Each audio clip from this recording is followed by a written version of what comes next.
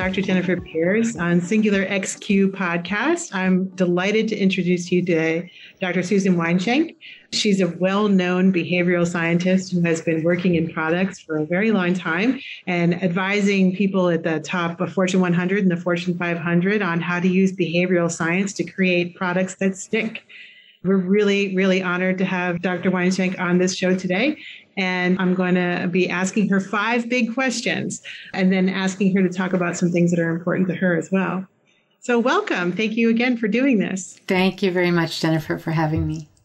I wanted to talk to you a little bit about your career path. That's my first big question, because I know a lot of people reach out to me. They hear that I had a career as an academic, as a PhD. In my area was in the subfield of cultural anthropology called performance studies. And so I get a lot of students wondering how I managed to leverage my academic training and my academic background and to get into this exciting field of digital product design and digital transformation. So I wanted to ask you, how did you end up from your academic career? And what advice would you give to somebody who would like to take a PhD in the behavioral sciences or the social sciences and put it to good use in industry? I think one of the things that's really important is to have a lot of passion for what you do and to really know what it is you love. Because I think that what you do with that, you have a lot of options. You know, I started out thinking I was going to be a professor in a college, at a university, and I was going to teach, and I did. I did teach for about a year, but right away when I started teaching, I worked so hard for that PhD, was sure this was going to be my career, and right away it was like, I don't like this. I don't like teaching. And the reason I didn't like teaching at the time, because I love teaching, and I do a lot of teaching of corporate workshops, teaching at conference workshops. I now am an adjunct instructor at the University of Wisconsin. So I do a lot of teaching. But when I started teaching, I was so passionate about my topic, behavioral science, psychology, cognitive science, how people think, how people learn, and nothing to do with technology really at the time. But I was so passionate about the topic that I was frustrated that, I'm teaching college students and I'm a required course for them to get their degree and they're not that interested in it. And then I was like, I don't know, what the heck am I going to do now? I did a little bit of research at a university after that. And then I just said, I'm going to go into the corporate world. And at the time, it was kind of interesting because I saw the connection between behavioral science and technology. I didn't know at the time that there was a career in that you could do that it had a name. Back then it was called, of all things, like man-machine interaction or human factors in computer systems. And then it became HCI, human-computer interaction. Then it became usability. Then it became user experience. And then I and other people in the field turned it around and pushed it into something called behavioral design, which did not exist when I was first getting into consulting. It did not exist. So I think what's important is to know what you really care about and know what you love and know what you're passionate about, and then be flexible. I was very determined I was going to do this work. I was going to work in the intersection between psychology, behavioral science, and technology. That's what I wanted to do. And like I said, I didn't even know that you could do that. I didn't know what it was called. I didn't know how to get a job doing it. But I was determined that I was going to do that because those were the things that I loved. And I thought it would be relevant and I thought it would be useful. And then I just flexed. I just checked things out. I tried this job. I tried that job. I mean, I pretty early on latched onto doing consulting as an expert in that field. I worked for another company for a while. Then I went out on my own because I'm one of those people that has a hard time working for other people.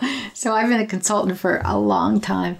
But I think just be flexible and open, and your career path can zig and zag, and there's nothing wrong with that. You know what's interesting, Jennifer? I think you have to figure out, what is the story? What's the story that you can tell about why you went from this, and then you went over there, and then you went over there? Because you can probably weave a story that is true and believable. And if you did a lot of zigging and zagging, you might need to work for a while on the story.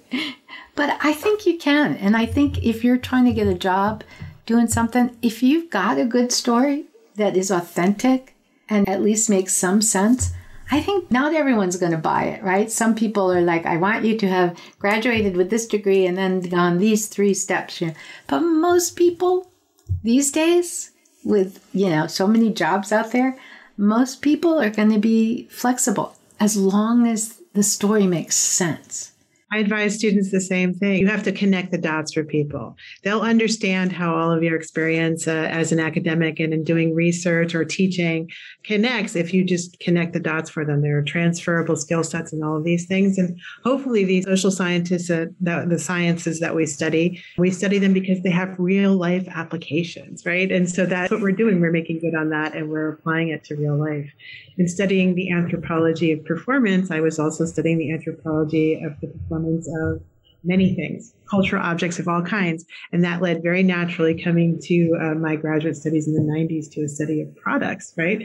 Digital products, because we're in the middle of this massive transformation, which brings me to my next big question for you. Okay. So you mentioned that you've been a consultant for a long time. How many years, if you don't mind asking, is that? And how much has changed?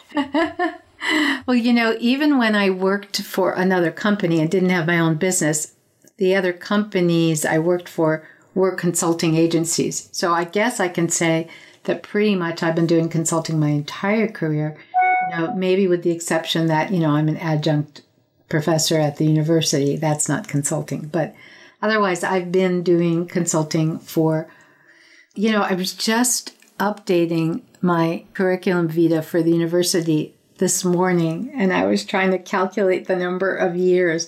So let's just say over 35 years I've been doing consulting. So I think that's a long time. And for me, it's about 25 years. Yeah. So it's the same time span in the sense of what has changed, right? Yeah. So can you talk about what that? has changed in what way? Like you said, when we first came in, people like us were being placed in a field called human factors. Or, yes. We already a sort of intuition in the underground that we needed to develop. Don Norman came out with his book and his ideas and the term UX around 1995, right? But people still didn't really attach to that until much later. And at that point, it was human factors, which I think kind of evolved out of this, engineers working and people realizing that there's a skills gap, that people who had skills to build products may not have the same skills to understand how to market those products and make those products stick. So that's kind of like the space I found myself in as both an artist and an anthropologist. They thought that I would be well suited to those human factors that the engineers couldn't really get on themselves. So what have you seen? The changes have been huge. And when I get egotistical, which happens probably too often, I like to think that I was instrumental in some of those changes too. Possibly I was. Possibly it's just that we were all facing the same things at the same time, and we all made decisions to move forward in the same way. When I first started working in the field, there were very few consultants doing this. And in fact, I am not kidding, I could count on 2 hands the external consultants that were working in this field of, human factors in digital products and services. There were more people than that doing it. They were like inside employees of IBM and Honeywell and that kind of thing. But in terms of an external consultant that you would bring in, there were very, very few of us. And you might think, oh, well, that's a great thing. You had a lot of work, and we did have a lot of work, right? But actually, so one of the changes is that, there's now not 2 handfuls. There's thousands and thousands of people doing this work. And yet there's more work than ever. I'm busier now than I was 35 years ago. So I think a couple of changes. One is that as it did begin to be understood that if you were going to design products and services that people could use and wanted to use, you needed to understand human behavior. You needed to understand individual psychology, group psychology, anthropology, behavior in context, behavior in situation, the whole, everything that we do became very important. And this realization that machines are not people. And if you design an efficient machine, it doesn't mean people are going to use it or going to want to use it or going to be able to use it or are going to purchase it. So that kind of big, explosion of understanding meant, we need one of these people, whatever they're called, usability, user experience, human factors, anthropology, whatever, we need them, right? So that's one big change, is just that there were so many more people that were needed. And, I remember years ago when I first started teaching people in the workplace about, let's just say, usability, user experience, we were teaching programmers and developers because they were the ones that were designing the interfaces and the interactions. I still remember the moment at which I said to myself, nope, we can't do that. We need specialists. We need people who are, the only thing they have to do is pay attention to the user experience. Because before that, there weren't specialists. Then there became specialists. That was a big change. So I think those are some of the really big changes that have happened. And there's one other big change that I think is significant, possibly for the audience you're talking about, and that's very recent. So research, user experience research, behavioral design research, it's always been critical and one of my favorite things. But it used to be, at first, very rare that I could talk a client into spending time and money on it. And so it was design, right? And maybe some testing. And in the last 2 years, user research has exploded. And, we do a fair amount of staff augmentation where we place contractors with our clients. And for the last year, all the requests are for user research. Can you get us some people who can help us do user research? I mean, it's like, that is just exploding. And that's exciting because, right, that's the social sciences, right? How do you observe people? How do you interview people? How do you draw out insights from what you learned? How do you apply those insights? That just, I think, grows the possibilities for people who come from a social science background. I agree. And I have experienced this firsthand in my own career trajectory, that my price tag has gone up enormously in the past 2 years, whereas throughout, I've been always they always understood, people who would hire me for jobs always understood that I had this PhD and also an arts background and that it somehow informed what I did. But I was constantly advocating for a more proper research approach to things. And just like you, no time, no money. That's way too much work. You don't have to do that much work. Just, make the decision. Or maybe we'll do that later on. We'll get into that. Yeah. Or, talk to the marketing department. They've done a marketing survey. Use that, right. So, and then it completely switched. And, I have a theory, just to take a little airtime myself. My theory is that the pandemic really accelerated this, because during the pandemic, there was more time for people to develop products. So more things went to the market in the past 2 years than they have in any previous measurable time period. And they're failing. So I think people are starting to get the message that it's the research that actually saves time and money in the long run. But to your point, we are actually internally rebranding our research practice as data-driven experience, because it actually seems to not trigger that same response of not enough time, not enough money, because data has a big price tag on it lately, and people will, talk to you more freely about it when you bring the word data into it. Yeah. But that's really interesting. That is exactly my experience of the past 2 years. And I'm glad, to me, there was a moment where my phone started ringing constantly, where I was usually getting into a traditional UX role or a tradition design role in some way or another, sometimes a creative director or whatever. And here I was dying to apply my academic background and my research practice to what I was doing. And all of a sudden, people were calling me up specifically for that. I would have to make it for myself inside whatever company I was in. Right. And then suddenly people were calling me up specifically for that. Yeah. And it's so true. And it's very exciting. Really fun, isn't it? Yeah. Yeah. Yeah. No longer have to make the argument, right? Right.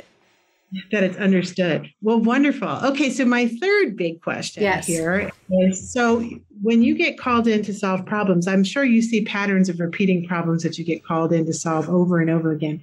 What is the single most repetitive problem that you get asked to address? Wow, that's a really tough question. I have to say that it actually varies a lot. It varies a lot. I don't know if I have a single repeating. I guess if I look at what are the patterns lately, and I think this is, well, I don't know if this is a trend or not, but lately I've been getting called in to help mentor the people they already have. So, people come at our field from a lot of different backgrounds. And many of the firms I work with, people that they have on staff have, masters in human factors. I mean, they're quite well educated, and or they have 5 to 10 years of experience doing the work. So it's not like they're junior people in any way. But it's such a big field, what we do. The body of knowledge is huge. It's huge. And it really does take like an entire career to even begin to say, oh, I think I've mastered much of this body of knowledge. I mean, I'm not even going to say I've mastered the body of knowledge.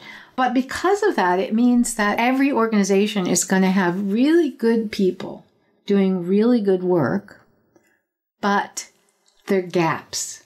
There's things that they don't have experience in, that for that particular product they're working on, perhaps, or that particular company and the industry they're in, or for a variety of reasons. It's like, I think we need to mentor these people and, fill in the gaps that are in that body of knowledge. To me, that's a really progressive organization that recognizes that even if we hire the best people, they're not going to know everything. And also, there's just one client I'm thinking of as I'm saying this. They've got an excellent UX group. I mean, they're really good. But they have these varied backgrounds. Someone who's been with them for 12 years but doesn't have the master's in HCI. So the question is, how can we take the people we have and take them up another level? How can we get them the particular skills that they need for this particular project? So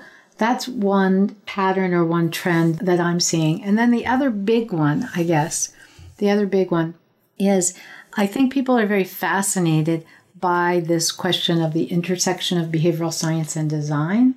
And they want to bring that into their product. And at first, I think they think they know what it means and how to do it. And then once they start, it's like, I don't know how to do this, right?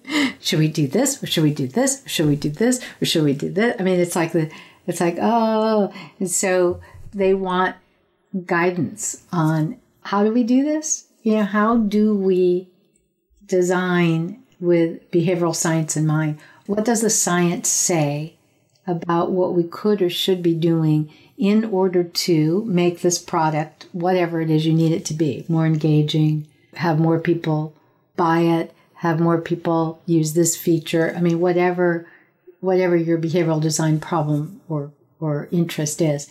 I think people are interested in it, but they don't really know how to do it. And that's what we do a lot of, is teaching what is behavioral design and how to do it. It's really interesting that you bring that up, because as teachers too, we're really well equipped to do that kind of work, right? And even though I don't get formally called in to do that, I actually end up doing that, because I may get called in to say, well, let's establish our research practice internally. And I begin to do that. But then I realize that the best thing to do is, give a man a fish, he eats for a day, teach a man to fish, he eats for a lifetime, right? Let's form these junior UX. Well, a lot of times, since 2018 in the McKinsey report, people began repurposing people from marketing departments. They come from a marketing background, and it kind of transfers, but not entirely. There's how you do the research. And so, but what I really find is they will understand the concepts really well, but not how to leverage it into their practice. Right. Exactly. What do I do?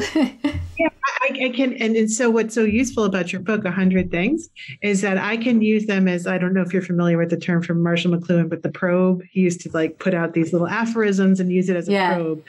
I use the concepts in that book or laws of UX or any kind of behavioral principle that we use in UX as a probe. So just for this one product, let's take this one idea and put it out there on the table and let's think about it and think about how we can actually let's iterate or ideate on how we can use this. Yeah, how would you leverage that? Yeah. Mm-hmm. Yes, and then it's like doing scales. So we've learned this one scale. Okay, so now let's do this other, and then we can start mixing, matching. And that's when it gets really exciting when people start to, because I think they really have to do practice putting into their design work. Because most designers, I know the best ones are very intuitive people. And it's like that model of thinking fast and slow, right? They think fast really well. They have really good hunches and intuitions about the right direction to go in. But then how do you step back and do that little slower computation about there's this principle out there. How do I make that affect my intuitions so that what comes out is a merging of those two thought systems? Right. I'm doing all kinds of mentorship myself and formation. And it's interesting also to see the people who really get excited about doing UX research and then they sit for a while doing qualitative data analysis and then they think, I don't think this is for me. Yeah. Because that's the other need I see is to learn how to sit with qualitative data in a structured way. That's great. Okay, fourth big question. Of all of the things in your 100 things that every designer should know, are there several that people really attach to and you see them really being able to leverage in their design process? Okay, so it's kind of a two-part answer. I think there's some things in there that they get the idea of and go, oh, like they have an aha moment. But some of those, I think, are the hardest to actually implement. So there's that divide, what we were just talking about, between understanding why that, for instance, I'll give you an example. I talk in the book about mental models. And they go, yeah, I see why that's really important. But designing a conceptual model to match the user's mental model is the hardest part of design, in my opinion. I'm working with a client right now who gets it and said, okay, we want to change our UX process so that we're doing this thing. We're really addressing mental models. And I said, okay, well, put on your seatbelt because this is the hardest thing I teach. So I think sometimes the things that people like the most from the book are maybe some of the hardest to actually implement. Another one, though, that's easier is just the understanding human memory and how that affects what you do, and understanding some basics of visual processing. Those are ones that people really grab onto that are then actually pretty easy to implement once you understand what's going on. I'll pick one more, which would be, sometimes people ask me, name 5 things from the 100 things that are your favorites. And that's like telling you which of my kids is my favorite kid. I love them all. The other one that I think really stands out is about unconscious mental processing. So much of the stuff that's even in the book is not conscious. It's all happening unconsciously. And that's fascinating and also a little problematic if you're trying to do research. It's like, okay, so how do we understand what's going on unconsciously? It's an interesting concept. And also, I think, just like the mental model, very, very hard to leverage into practice. You might be able to make a good hypothesis about what's going on, but then how do you use that to shape your product is a whole different question. So last big 5 questions. If you could tell the UX field, stop doing this thing and start doing this thing, what would you say? I think something that always happened, but maybe even happens more now than it did 35 years ago, is designing small bits out of context. This got really pushed with the whole agile methodology and the idea that we're just going to design small parts and they're independent and they can be shipped out. And so we want you to design the user experience of this little piece over here. And I understand agile from an engineering implementation point of view, but it is problematic from a user experience point of view. And there are things you can do to mitigate that problem. Some firms do and some firms don't. So I would say stop designing little pieces out of context and do the conceptual model design that you really need to do. I know they like to point to, yeah, but I'm sure when Uber developed their app, they did it in an agile way. Yes and no, right?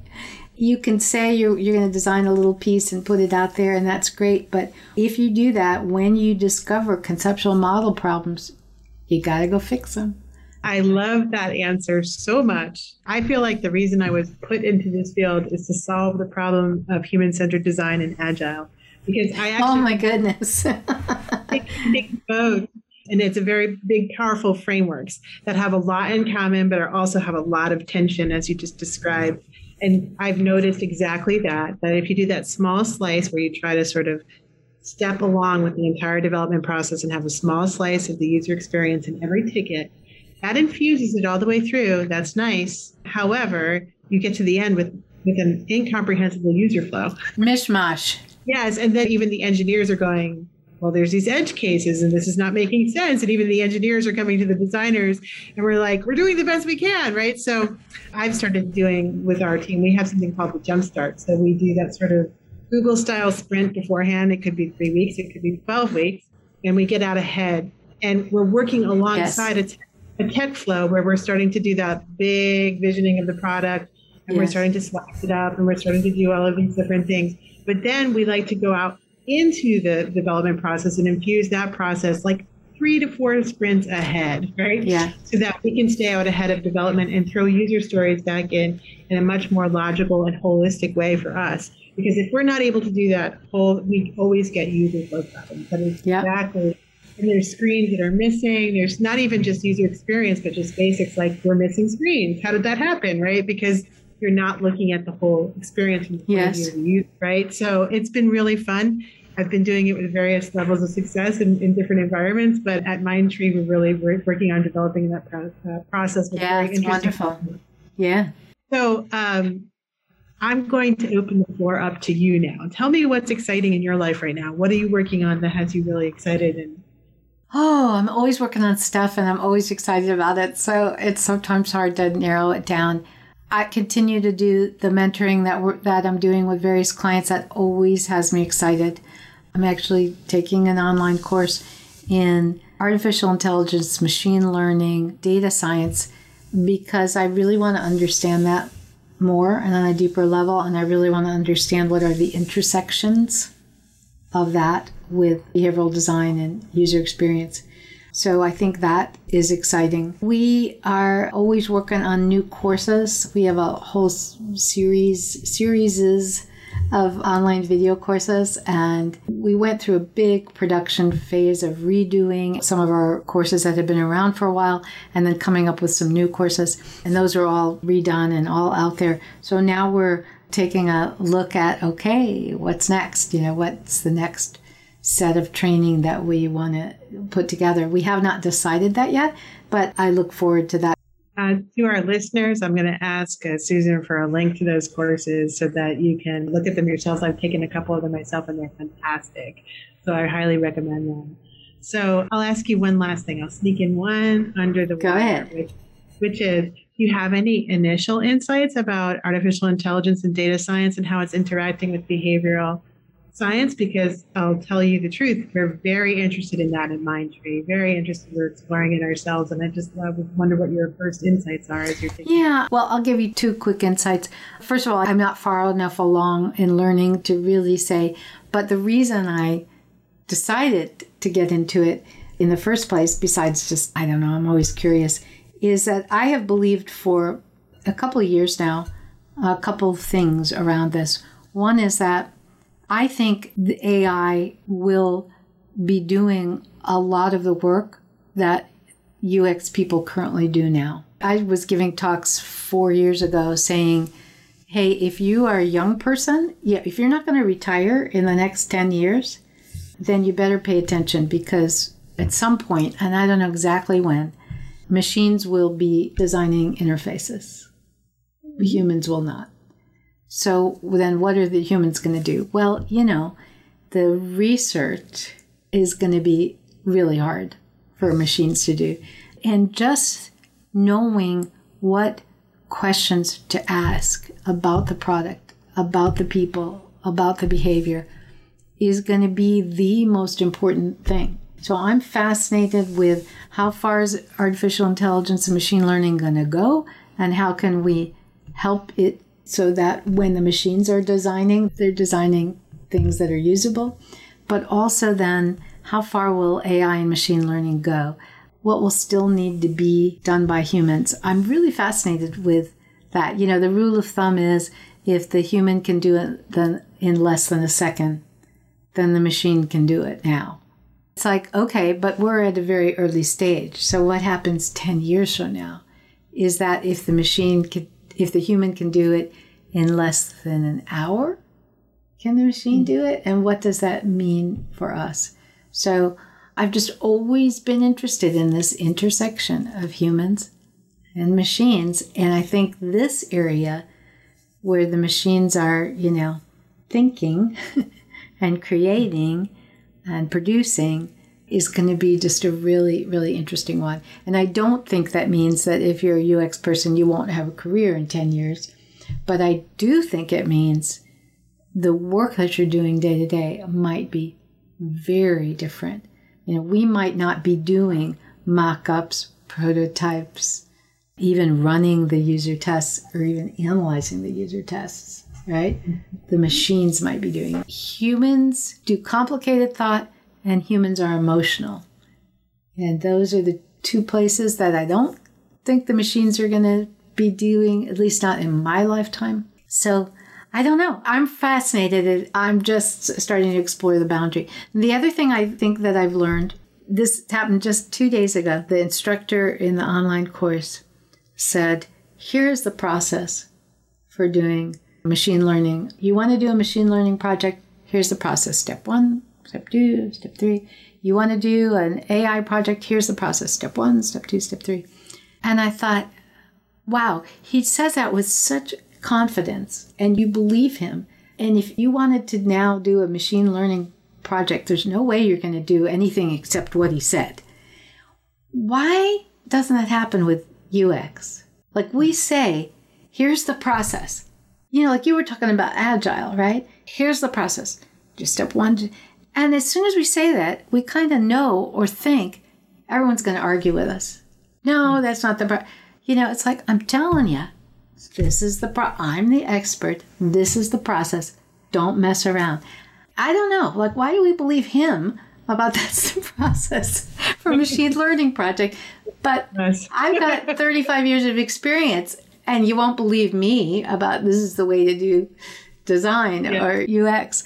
So something about that. It's like, I got to think about that some more, because I want people to just, if we say this is the process, I want them to go, okay. Yeah.